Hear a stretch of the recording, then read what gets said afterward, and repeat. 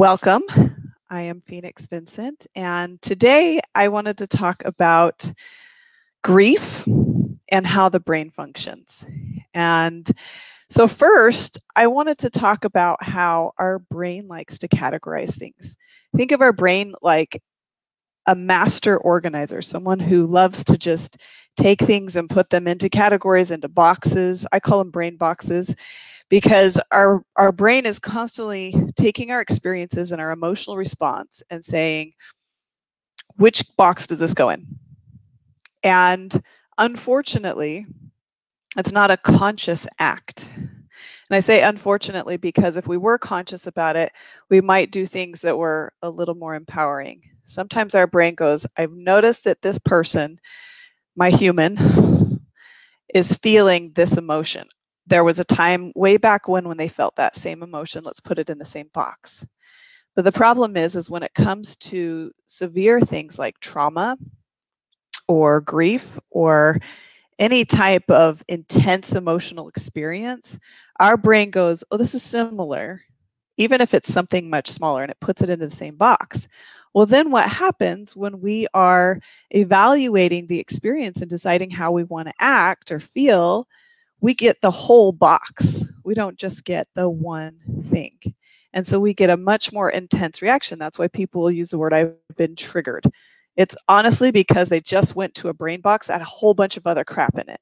Instead of just taking the experience as is, our default is to take the whole box and experience everything all over again, which is not very efficient in my point of view, in my opinion. And so that's why I like to teach people some skills. But before I talk about that, I also want to talk about grief. Grief is a very, very strange thing. And I personally studied a lot about it because I had to experience it when my mom passed away about 7 years ago. And after she passed away, it was very sudden. It was very shocking. It was nothing we were prepared for. She was in good health and just had a massive heart attack while she was on a hike. So it was very sudden. I have 8 siblings, so it was a lot of us feeling a lot of things. And I remember everyone had their advice and their commentary on grief and on losing a mother. And people told me one of two things. They either said, it gets better with time, or they said it never gets easier. And I thought that was a little odd because those two things actually are very contradictory. Yeah, they can kind of go together, but for the most part, those two things don't make sense together. And so I made a conscious choice. I said, I'm not interested in experiencing something that will always be equally hard. That doesn't seem like living to me. So I chose that it would get easier with time, and it did. Now, I make it sound like it was a simple choice. It wasn't. It wasn't. It took a lot of patience, and it took a lot of digging deep, and it took a lot of faith, and it took a lot of study and learning and inner reflection, and it took time. And after several years, it took several years before I could look forward to Christmas again.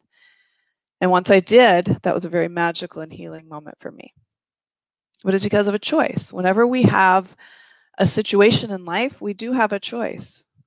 Sometimes people want to imply that there is no choice, that it just happens and you have to deal with it. But that's an excuse. The reality is almost everything is neutral until we give it meaning. Things happen. But what do we make it mean?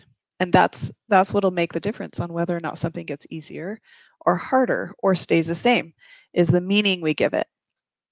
There's a wonderful quote when it comes to grief that I came across when I was dealing with the grief over my mom. And it's this old man who, he wrote a letter about grief and people dying. He called himself an old man. And he doesn't have a name, at least in the sources that I found. And I wanted to just read that because to me, this explains grief the very best of anything. And especially if we can really believe that this is how it is, because I know grief varies from person to person. I'm not going to pretend that it's the same for everyone and it's the same depending on who you've lost. But I do believe that this principle can apply to everyone. He says, as for grief, you'll find it comes in waves. When the ship is first wrecked, you're drowning with wreckage all around you. Everything floating around you reminds you of the beauty and the magnificence of the ship that was and is no more. And all you can do is float. You find some piece of the wreckage and you hang on for a while. Maybe it's a physical thing. Maybe it's a happy memory or a photograph. Maybe it's a person who is also floating. For a while, all you can do is float and stay alive. In the beginning, the waves are 100 feet tall and crash over you without mercy. They come 10 seconds apart and don't even give you time to catch your breath. All you can do is hang on and float. After a while, maybe weeks, maybe months, you'll find the waves are still 100 feet tall, but they come further apart. When they come, they still crash all over you and wipe you out. But in between, you can breathe, you can function. You never know what's going to trigger the grief. It might be a song, a picture, a street intersection, a smell of a cup of coffee. It can be just about anything, and the waves come crashing, but in between waves, there is life. Somewhere down the line, and it's different for everybody, you will find that the waves are only 80 feet tall or 50 feet tall. And while they still come, they come further apart. You can see them coming, an anniversary, a birthday, or Christmas, or landing at O'Hare. You can see it coming for the most part and prepare yourself. And when it washes over you, you know that somehow you will again come out on the other side. Soaking wet, sputtering, still hanging onto some tiny piece of the wreckage. But you'll come out. Take it from an old guy. The waves never stop coming, and somehow you don't really want them to. But you learn that you'll survive them. And other waves will come, and you'll survive them too. If you're lucky, you'll have lots of scars from lots of loves and lots of shipwrecks. I just think it's beautiful because that is what healing is. It's recognizing that it doesn't all come in one shot, that it's simple and it's slow. And eventually you have this inner confidence that I will make it through it. That's what healing is. There's a confidence that we can sit in our emotions and feel them, but they don't take us out. They don't ruin us. It's not the same as the first day. It continually gets better. So how does this relate to brain boxes?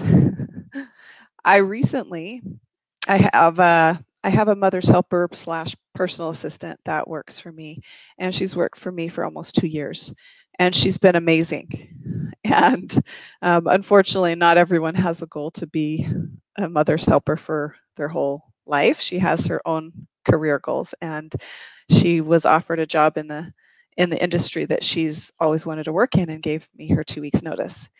And I got really, really sad. And I for days I was like, why do I feel so sad? And then I realized that I know why I was sad. It was because this put me into the brain box of grief. So all of the sudden, I felt sadness over losing my mom again, even though this was not that. But that's the brain box. That's the box that my brain picked. Said, oh, you're feeling sad because someone that you care about and someone that has been a help to you and a support to you is leaving. Oh, that must go in the box with mom. And so once I realized that, I was able to learn a very important principle. I was able to practice what I preach and what I already know to be true. I was able to stop and say to my brain, this is not that. This is not that. And that is the biggest principle I want to give today, is that when we find ourselves being triggered, is to be able to stop and go, which brain box did I just pull out? And then just consciously saying over and over, this is not that. This is not that. She's not dying. She's not my mother. There's so many beautiful things, and there's other meaning I can attach to this. I can be grateful for her, that she's following her passion. I can be grateful that she's been with us and has been such a great support and such a great influence on my family for the time that she's been here. So I just share that because I think that as we are coming to year 2 of COVID, we've already completed a full year of this craziness. It's easy to start feeling easily triggered. It's easy to have a lot of things that have built up and that our brain's just starting to pull out all kinds of boxes. And our brain might have even created a new box called COVID. And so then anytime we feel trapped or fearful, we pull out the COVID box. But we're not serving ourselves and our mental health, and we're not serving those around us if we stack everything together and react in one giant reaction. That's not going to serve the world. That's not going to serve our purpose. So the challenge is to move forward and to say, how can I separate out things? How can I recognize and be grateful that my brain is working so hard to keep me safe and to keep me happy, but also to be able to say, hey, this isn't that, and I can see this for what it is and not for a big, huge stack of other things.